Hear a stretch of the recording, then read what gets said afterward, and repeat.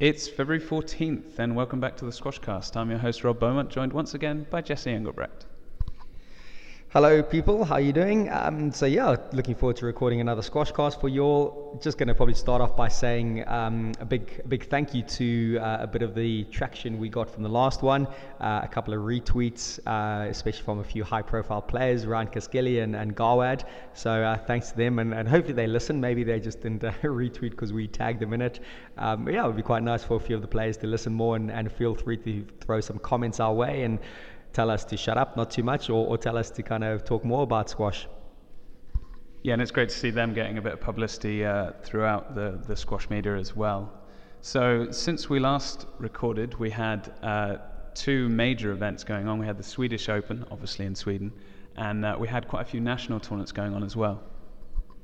Yeah, no, we'll dissect those in a bit more detail, and we're trying something a little bit new on the Squashcast this week where we'll explain it a bit later in it. But yeah, we basically watch the highlights of the final and we're making our comments on it kind of live, so to speak, as we're watching it. But before we get any further, I probably need to send a bit of an apology to Mr. Paul Cole. I think I said he was ranked 20 last month, but it actually moved up to number 16 in the world, which at that stage, moving from 20 to 16, that's pretty hefty kind of jump up, and that just means he's going to be in a lot more kind of main draws. Okay, you look at the top 12, probably in the main draw of a 16 draw tournament, but I think he's really kind of staked his claim that he's going to get himself into that top 10 pretty soon. And also, just on the back of that, a bit of a shout out to fellow compatriot Steve Coppinger, back in the top 20 for the first time, I think in around a year, maybe just over a year. So credit to him for really coming through some tough matches and getting himself back into that top 20. Yeah, absolutely, and really looking forward to see what Paul can do. Sorry, our table's malfunctioning there. Really interested to see what Paul can do from that position with a better ranking for each tournament, because he's had to go through a lot of qualifying in recent tournaments, and that's going to make the whole process a lot tougher, even though he's a particularly tough guy. We'll look at the Swedish Open to start with, and we're just going to scan down the first round and look at any major upsets, and we see immediately Alan Klein beating Miguel Rodriguez in just under an hour, and not one I'd expect to see, really. Yeah, I wouldn't call them similar players, but they are both players of attrition. Yes, Miguel's got a bit more hold and flick, but Alan Klein, one of probably the hardest trainers out there, works so hard to keep to his level and progress. And yeah, credit to him, a bit of a breakthrough there to beat Miguel Rodriguez, who's the 7th seed. But yeah, it just goes to show Miguel's form, this whole season. We can't really predict where he's going to be getting his wins from, lately. Yeah, I think he had a decentish win or reached his seeding the tournament before, but, another kind of early loss for Miguel is going to probably make him a little bit worried to kind of, maintain his ranking and keep himself in certain positions. So it'll be interesting to see how he progresses there. During the first round, all other results looked pretty standard. So a couple of 3-loves and 3-1s, but in particular, looking at the quarterfinal, you've got the number 1 seed Karim Gawad again against Cameron Pilley at the top. Massive 5-setter, 98-minute 5-setter with Gawad winning 11-6 in the 5th. Not necessarily worrying, because that seems to be Gawad's trend. A couple of early rounds, he's willing to go to 5. He's willing to extend the game loads, get the win, and again, almost looks like he's trying to kind of spend time getting used to the court. Unfortunately, looking at the quarterfinals, there were 2 withdrawals, which is really, really rare. You had Alan Klein, making the most out of beating Miguel in the first round, with Matthew Castagnier having to withdraw in the quarterfinals, which for someone like Alan, that's massive. To get to the semi-finals of a 70k event with where he's at is absolutely huge. But I think credit to him for making that himself. If he hadn't beaten Miguel in the first round, he would never have got the chance to get that walkover. So bit of a concern for Matthew, because he has been out for quite a while, Matthew Castagnier, and this was his first tournament back that we've seen him in, and got through his first round, looked like a relatively tough 3-1 in 52 minutes, but then couldn't even step on court in the quarterfinals. So it'll be interesting to see where he goes. And then in one of the other quarterfinals, Simon Rosner got a walkover against Daryl Selvey. I know recently Daryl had to pull out of a PSL match, 2-2 against Nick Matthew, because he was a bit wary about the court, and there might have been a bit of rumours rumbling that he might have already done an injury there, but he was probably keeping his cards close to his chest. So look, Daryl still had to win the first round match against Omar Magade, who he came through in 70 minutes. So credit to Daryl for getting through that, but then couldn't step on court against Simon. But I know a lot of people were really looking forward to that match. Daryl and Simon, very kind of expressive players, both willing to kind of open the court up, both willing to move the ball around. So such a pity for those two players at this time of the season. And yeah, both players, not the youngest out there, where it could take a little bit longer for their injuries to kind of, get recovered from. Yeah, and a shame we didn't get to see that sort of little and large battle between the two of them, and hopefully we can have Daryl back on court again soon. With the fourth quarterfinal played on the day was Gaultier versus Tarek Momin. It was a 3-1 to Gaultier. No, 3-2. But the fifth game going 11-2. So 76 minutes. Seemingly, Momin seemed almost out of it after the fourth, even though he won it 13-11.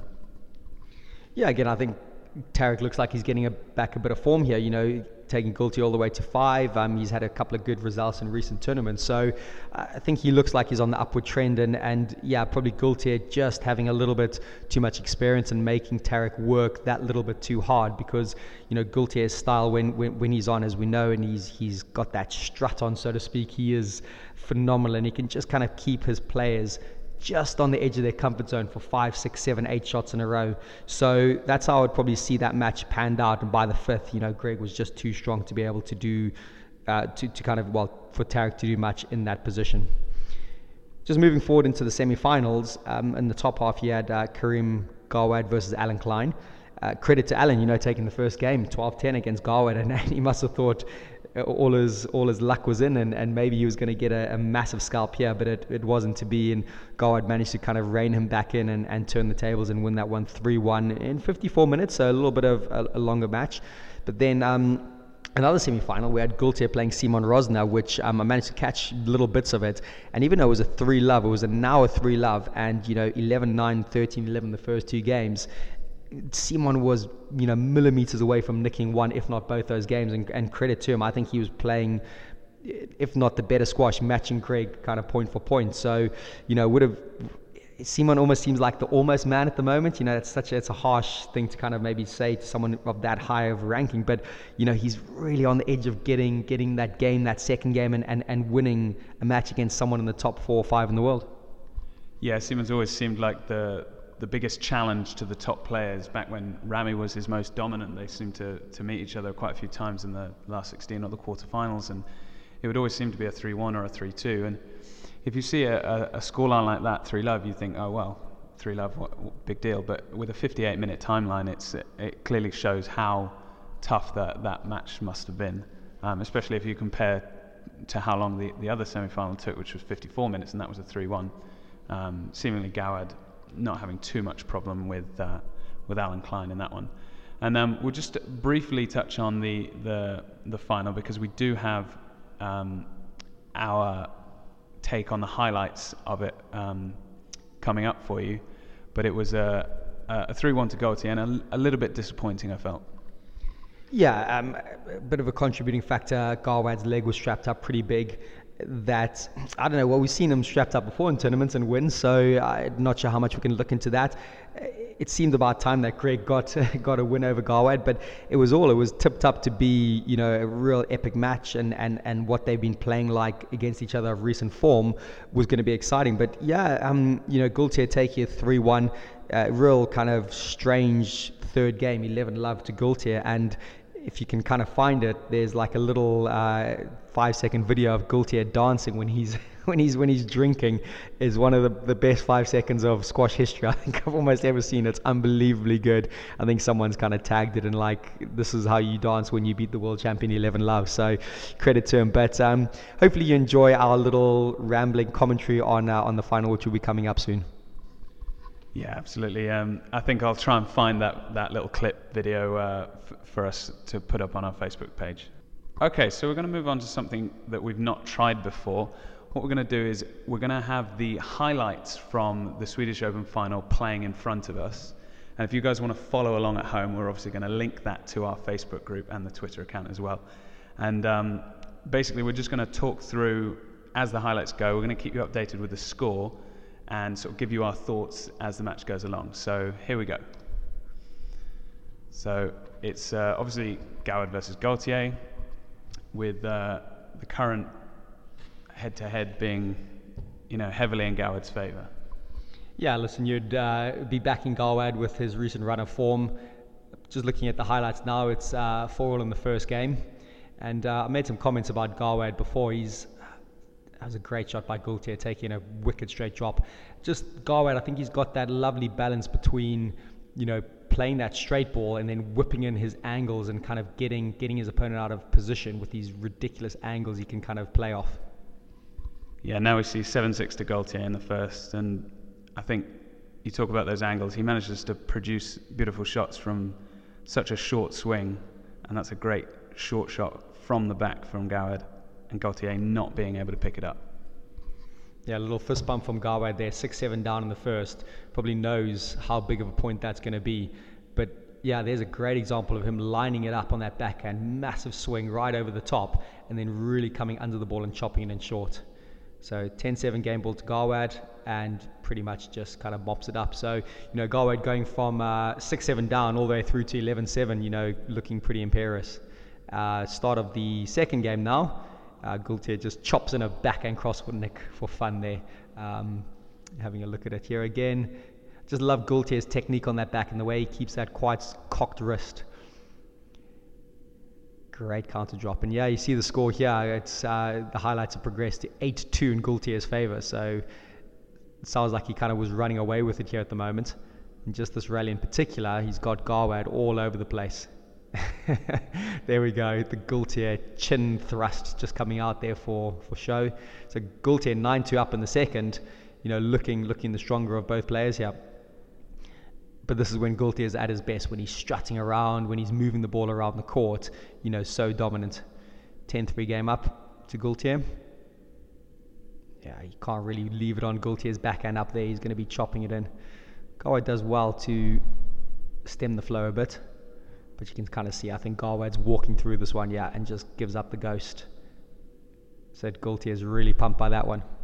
Yeah, beautiful lob winner there, just not coming out of that back corner. We're at 4-love now in the third game, and Gaultier just looks to be controlling the centre of the court so easily, and easily throwing in winners left, right and centre. 5-love.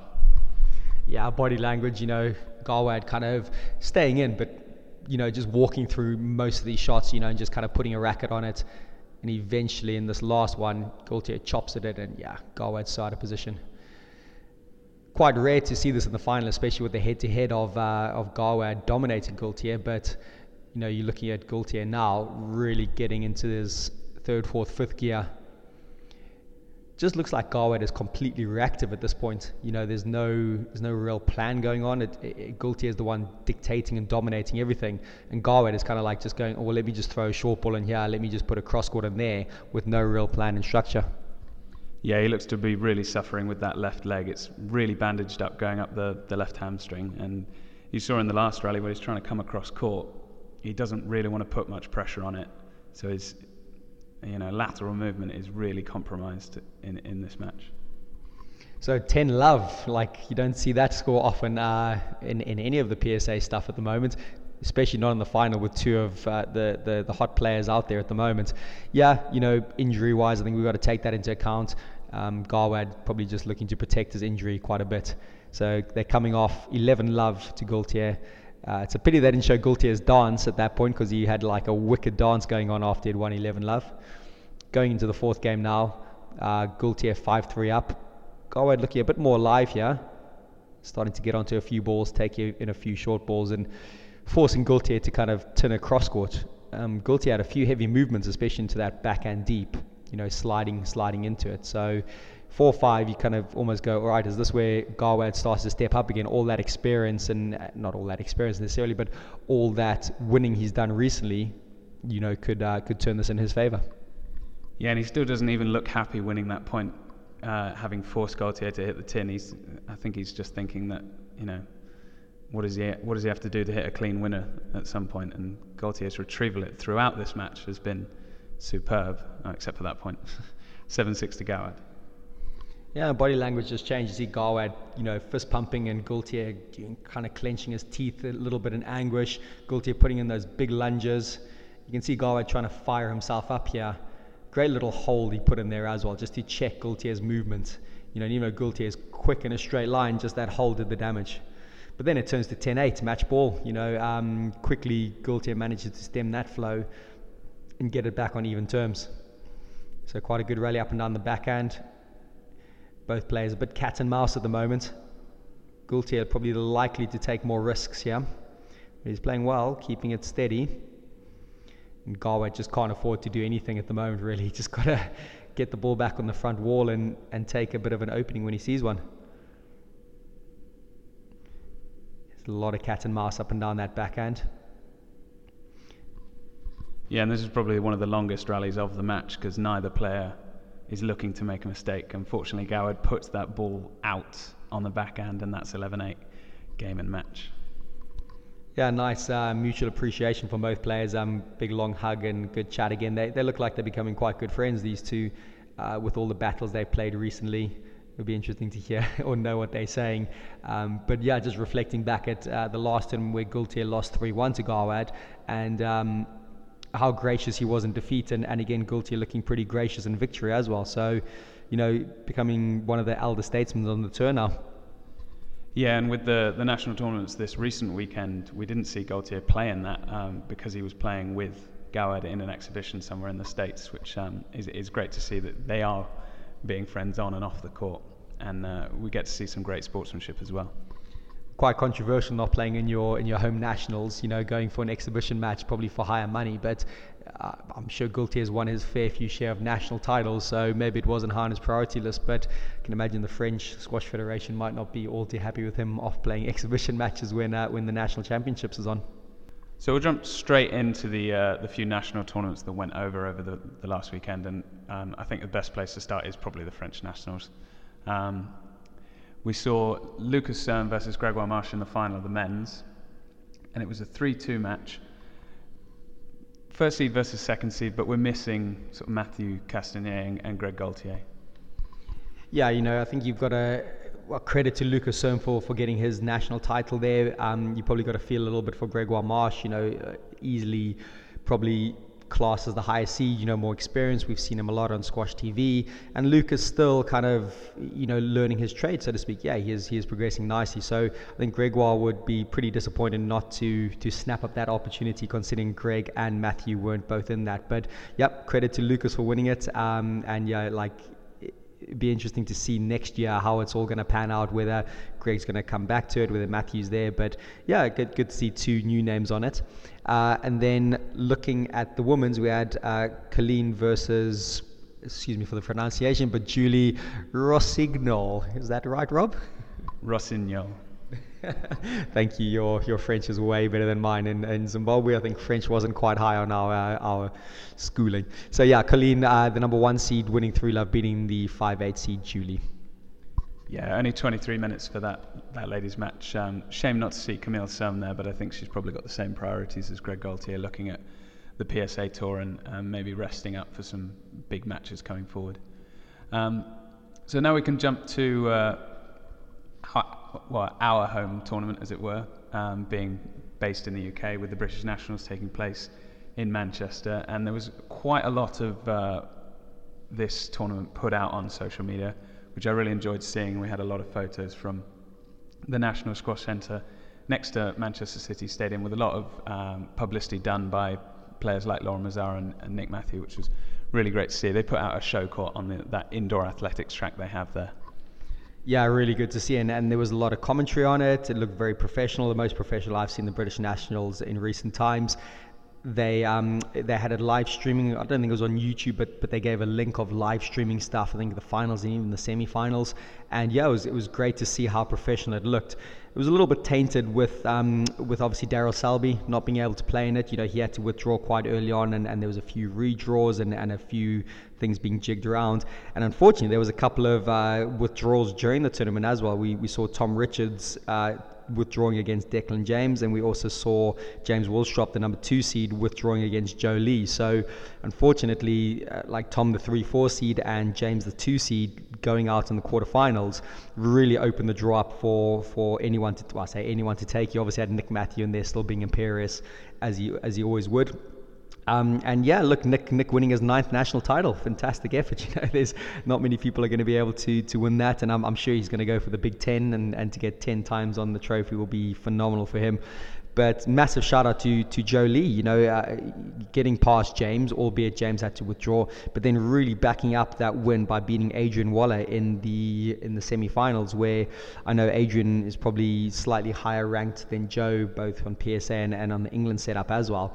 So yeah, credit for Joe to getting there. And yeah, it just looked like he couldn't really get a foothold of Nick in that final. He was exchanging quite nicely and the rallies were good, but Nick just seemed like he was on top most of the time, just turning the screw. But Joe did really well in the third to kind of lose at 11-8 and really test Nick out there. And if Joe nicks that third game, all of a sudden the tables might turn a bit, and I don't know where the nerves would set in with Nick, but it could be a debate. Yeah, and it's a great deal of experience for a player like Joe Lee, who probably hasn't been around as long as a lot of the other players in this draw. I think if you put anyone in that 5-8 seed area with Declan James and Adrian Waller and Joe Lee and who else have we got? Ben Coleman. I think any one of those 4 could have beaten each other on the day. So it really does show that the England program is coming forward as it goes. Yeah, you obviously got a couple of worthwhile mentions here. Jamie Haycock's one of the older guys as well, doing well against Ben Coleman in the first round, knocking out a 5-8 seed. And then you've also got Adrian Waller beating Alan Klein, the 3-4 seed, who Alan had just come off, obviously, the back of the Swedish. Maybe a bit of fatigue might have been a factor there, but I think Alan's confidence would have been pretty high off the back of him doing well at the Swedish Open. So credit to Adrian Waller. And yeah, it was pretty open in that sense. But you just look at it, you see Nick coming through that top half, and just 3-love, 3-love, 3-love, and 3-love in the final as well. So pretty convincing once James had been knocked out or withdrawn through injury. And it would have been nice to see those two do battle again recently after the 10-year hex that James had just kind of turned over on Nick. So it would have been a real kind of interesting battle if both those players were fit and firing on all cylinders, and I think a lot of people were looking forward and hopefully expecting that. And let's hope we do see these two players playing again at some point, whether on the PSA or at the British Nationals next year, because it would be good to see if Nick can kind of get his domination back by starting to win the next match. Yeah, and it's a shame we didn't get to see James against Nick in that final.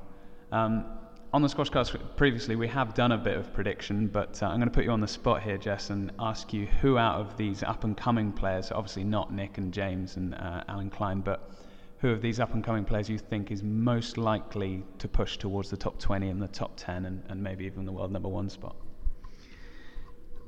World number 1, that's such a long way away, I think, for some of these players, if I'm honest. I think a lot of them would be very happy to take a top 10, top 8 position and see how it goes from there.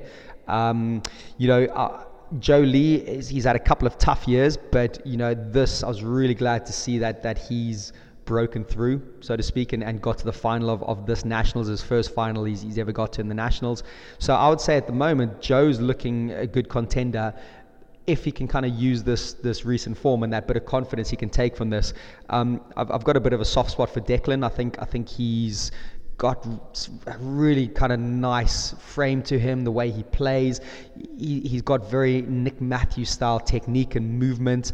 I believe he does get coached by Nick's coach as well, DP. So I think he can really kind of cause some upsets in the upcoming years. Ben Coleman, I would have liked to kind of say yes, but of recent form, he's gone a little bit under the radar, a bit quiet. I'm not sure if he's got a few injuries and a few niggles kind of holding him back a bit. So it would be interesting to see how he can bounce back. But I'd say between Declan and Joe, if they can kind of, progress the way they're doing, it would be great to see. Got to obviously mention Adrian Waller as well. Getting to the semi-finals of nationals is no mean feat. Again, he had a breakthrough a couple of years ago, 2.5 years ago, and hasn't really seemed to kind of back it up. So it would be interesting to see if this could be a bit of a catalyst for him to kind of take the bull by the horns and go, right, semi-final of his nationals. Let's see if he can kind of get a scalp of someone in the top 16 in the next few months or so. Yeah, I think I would really like to see a player like Declan James come forward, because he's such a nice guy, and he puts in a hell of a lot of work in his training. So we'll jump over to the ladies, and it's title number 4 for Laura Mazzaro. A great win against SJ and Sarah Jane Perry in the final. 42 minutes for a 3-love, and they recently met each other in the Tournament of Champions, and they obviously know each other incredibly well. But in my mind, it was never really in doubt that Laura would take this. Yeah, I agree. It kind of looked like with Nick, as soon as James went out, I know all the seeds were still in the ladies' draw. There was no withdrawals in the ladies.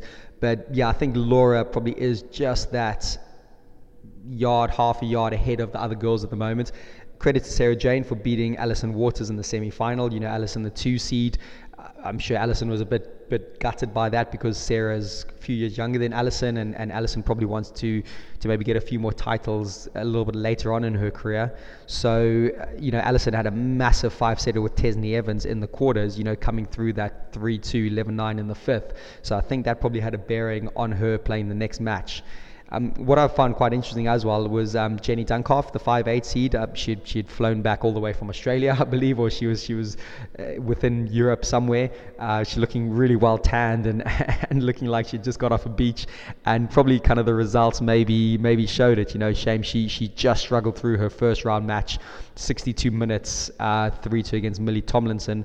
But then got undone pretty convincingly by Emily Whitlock, the 3-4 seed, in the quarterfinals in only 28 minutes. So yeah, I'm not sure where she's going with her squash at the moment. Obviously, being out in Australia, she's a bit isolated, but hopefully she's training, and I'm sure Commonwealth Games is going to be up on her list, because it's in her backyard, and she lives in Brisbane, where I believe it is Brisbane or Adelaide. I think it's Brisbane. So yeah, it'll be interesting to see where she goes from there. But yeah, kind of went to form. Laura coming through, top half relatively comfortably, dropping a game to Fiona Mobley and dropping a game to Emily Whitlock, but then kind of turning on when it really mattered in the final 3-love against Sarah Jane. Yeah, and being in Manchester at the end of January, I got a chance to see Emily Whitlock training up on the glass court that they have there. Really shows the contrast of preparation that some players have. Talking of Jenny going to Australia, I know I'd rather be in Australia than maybe Harrogate, where she's from. Having spent a lot of my time there as a child. I think this was a fairly standard tournament for the ladies, but it does just sort of show the depth we have, with 1, 2, 3, 4 making it through to the semi-finals. So that'll probably do us for this week. We've got a few tournaments coming up on the PSA World Tour, with the Windy City Open. That's men's and women's. Both of those are 150k, so quite a few names. I already know for the men's that Sarah Gosel has dropped out, and unfortunately Laura Mazzaro has dropped out of the ladies, opening up plenty of opportunities for those players in that tournament. I might be wrong there. She might have dropped out of the Cleveland Classic. I'll have to double check that. Coming up in March, we've got the Canary Wharf starting on the 4th, ending on the 10th.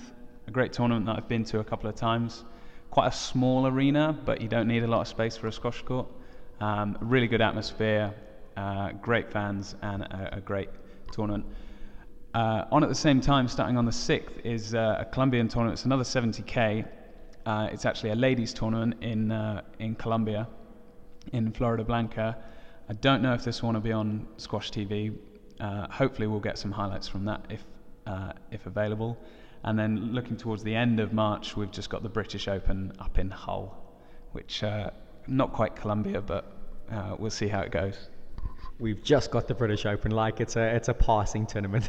No, so yeah, a good few tournaments to kind of have a look at. We'll try to do a recording, I think pretty soon after the Canary Wharf if we can, and then that'll give us a little bit of a gap before the British Open. So again, thanks to everyone out there. Thanks for all the traction that we're gaining, and yeah, please do keep passing it on and retweeting and posting it, and yeah, tell your friends.